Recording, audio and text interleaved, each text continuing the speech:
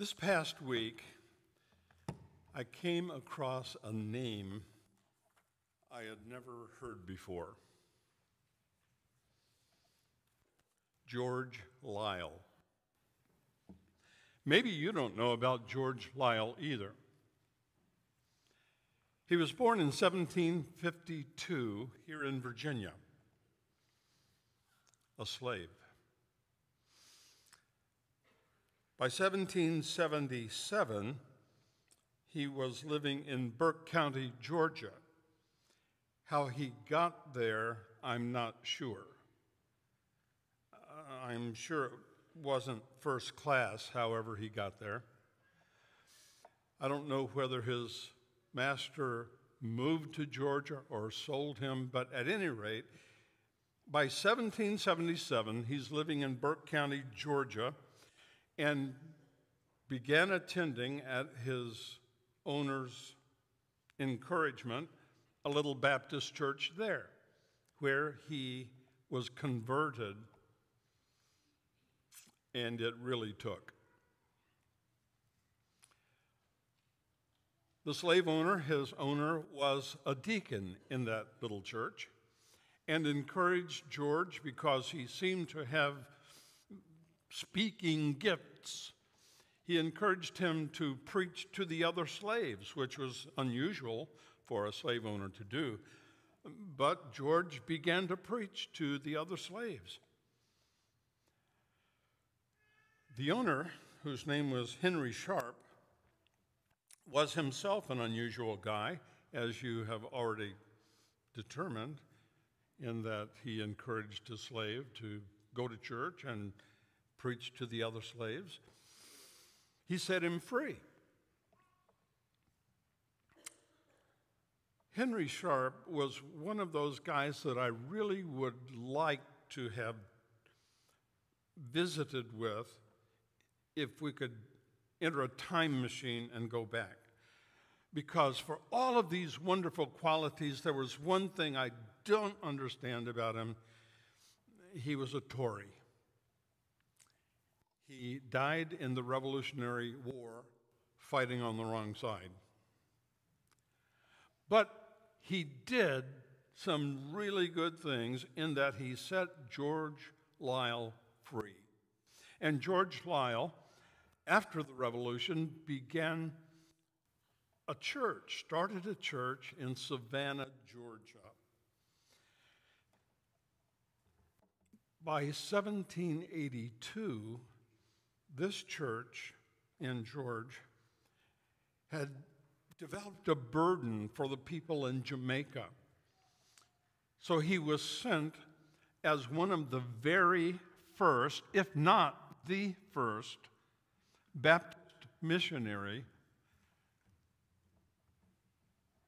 to leave America for a foreign field. He started a church called the Ethiopian Baptist Church in Jamaica. Well, that's all I know about him, but it was enough to cause me to think, why is it I'd never heard about him? Was it because he was black? I don't know. But here is a man that we certainly need to know more about, I think. We've heard about Anne and Adoniram Judson, who in 1812 went to the foreign field. And as I began to think about all of this, it occurred to me, missions has always been in God's mind and in God's heart. To Abraham and to Jacob, God said, your descendants will bless all the families of the earth.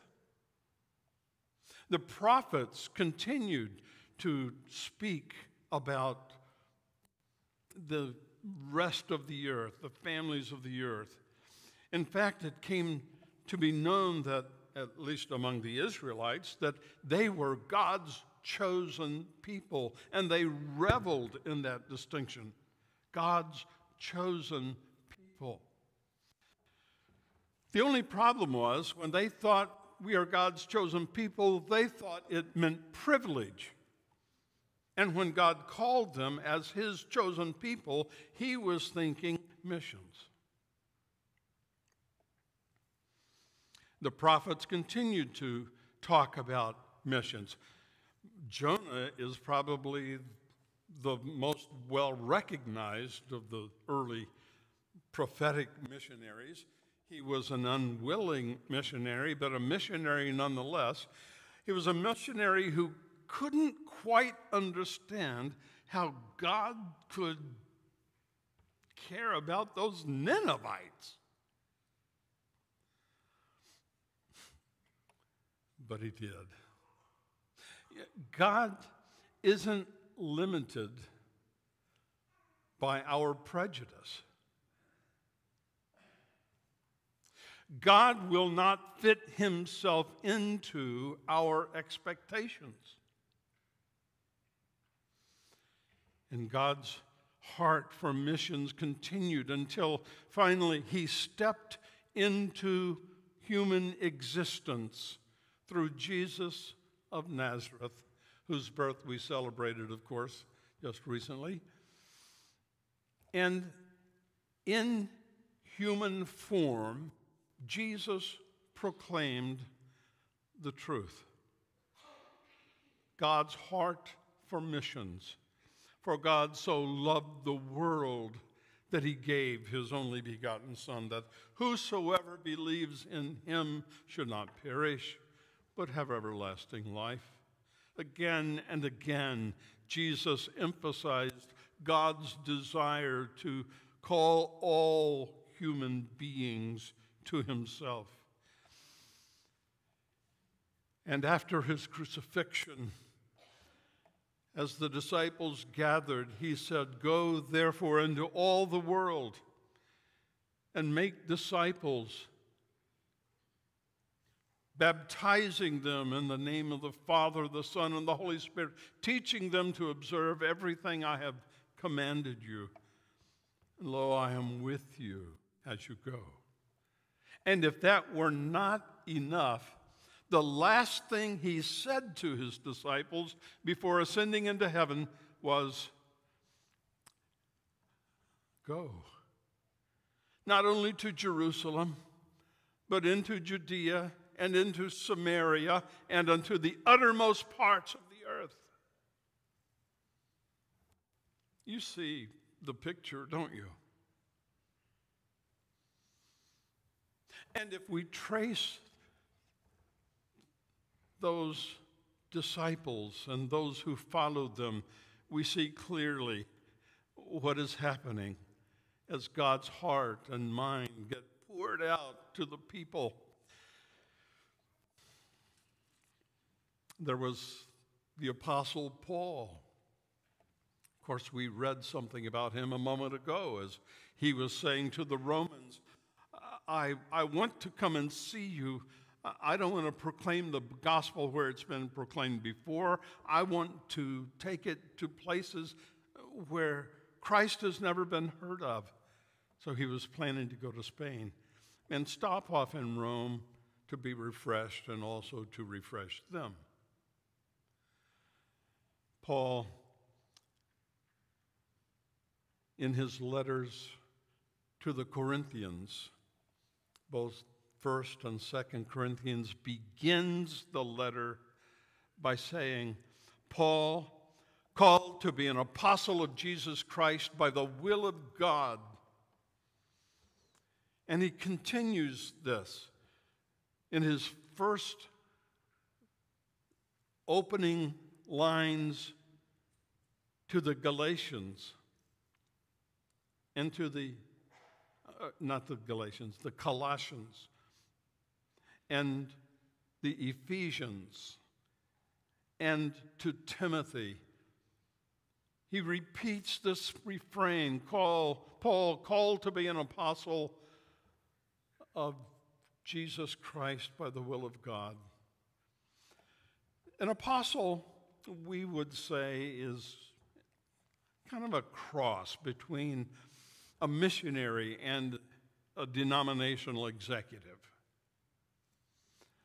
Paul felt a kinship and a protectorship of these churches he had started, but he was a missionary at heart. God had called him to missions. And so it is, through the years, missions came to be on the march. By the year 100, Christians were reported in Monaco. By 208, Tertullian, a Roman historian, wrote that Christ had followers on the far side of Britain's wall, Hadrian's wall, we call it. On the far side of the wall, which marked the limit of the Roman Empire in Britain, on the far side of the wall where the Roman soldiers had never been, even there were already Christians. How did they get there? How did they believe? Someone told them. By 313, Constantine, Rome's emperor, had become a believer. By 338, Jerome wrote, "From India to Britain, all nations resound with the death and resurrection of Christ." By 380, or in 380, the Roman Emperor Theodosius I made Christianity the official Roman state religion. In 604, a church has been reported to have been started on Thorney Island. Now, you may not know where Thorney Island is. I didn't, but it's where Westminster Abbey is located in London. 604.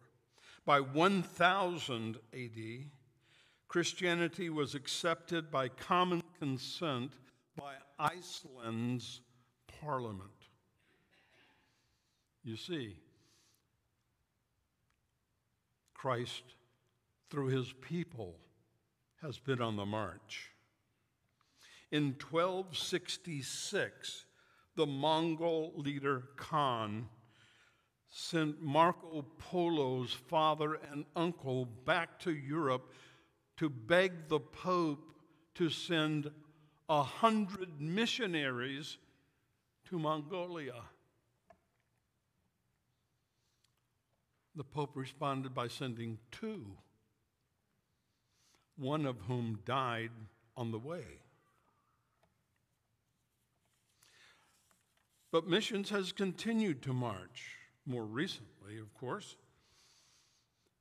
I've mentioned George Liele in 1782 going to Jamaica, William Carey in 1792 began the Baptist Missionary Society, and I also mentioned 1812, Adoniram and Dan Judson, along with Luther Rice, arrive in Serampore, with Judson going on to Burma. So down through the centuries, the march of missions has continued down to this present age.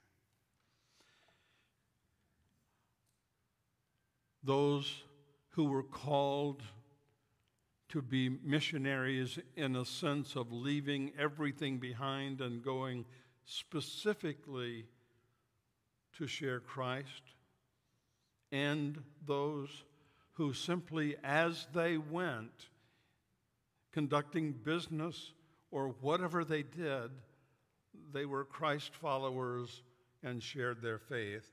The missions movement continued because God has a heart for missions. We are all missionaries by the will of God. We are not all called to be apostles in the sense of Paul. As much as I would like to have entertained a vision of Christ, as Paul did, that hasn't happened to me yet. But I am called to share my faith. Some have Holy Spirit given gifts of apostleship, of being a missionary. I don't seem to have that gift, but my role, and every Christian's role as a Christian, is to share their faith, to be a spokesperson for Jesus, to share what Christ has done in our own lives. Not inventing stories, that would be dishonest. And not making friends with unbelievers just to try to lead them to Christ, that would be manipulative.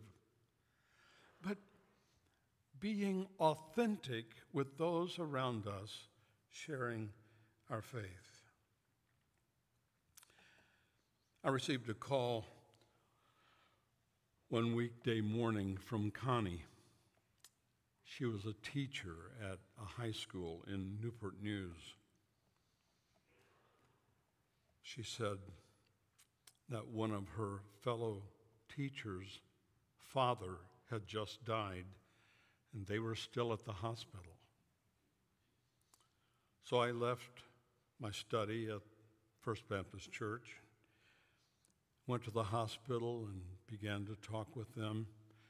Connie had already shared her faith with her fellow teacher.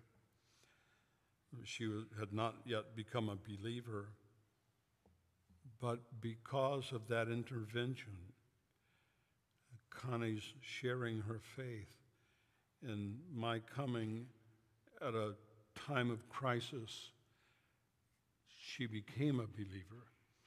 And her husband, who had departed the faith, came back. And their mother, who was in her 80s, also became a believer. I had the privilege of baptizing her in the Jordan River on a trip to the Holy Land. We are called to be missionaries wherever we are. Faithful, authentic. Now, those of you who know Connie know that she doesn't beat people over the head with her Bible. She's not that kind of a witness, but she's faithful. We come to this precise moment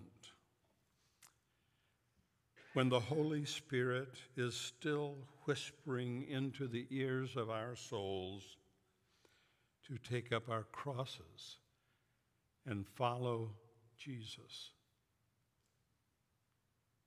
to be his missionaries today. We have the opportunity as a church to hear more about CBF's plans to have encourager churches, encouraging missions. And I think that sounds like something we'd like to know more about. In the meantime, let's just commit ourselves to being a missionary where we are. People will probably never read our names in a history book. They won't know the kind of faithful missionaries we were, perhaps, but God will know. And we can pray and hope that there will be people in heaven because of it, and they will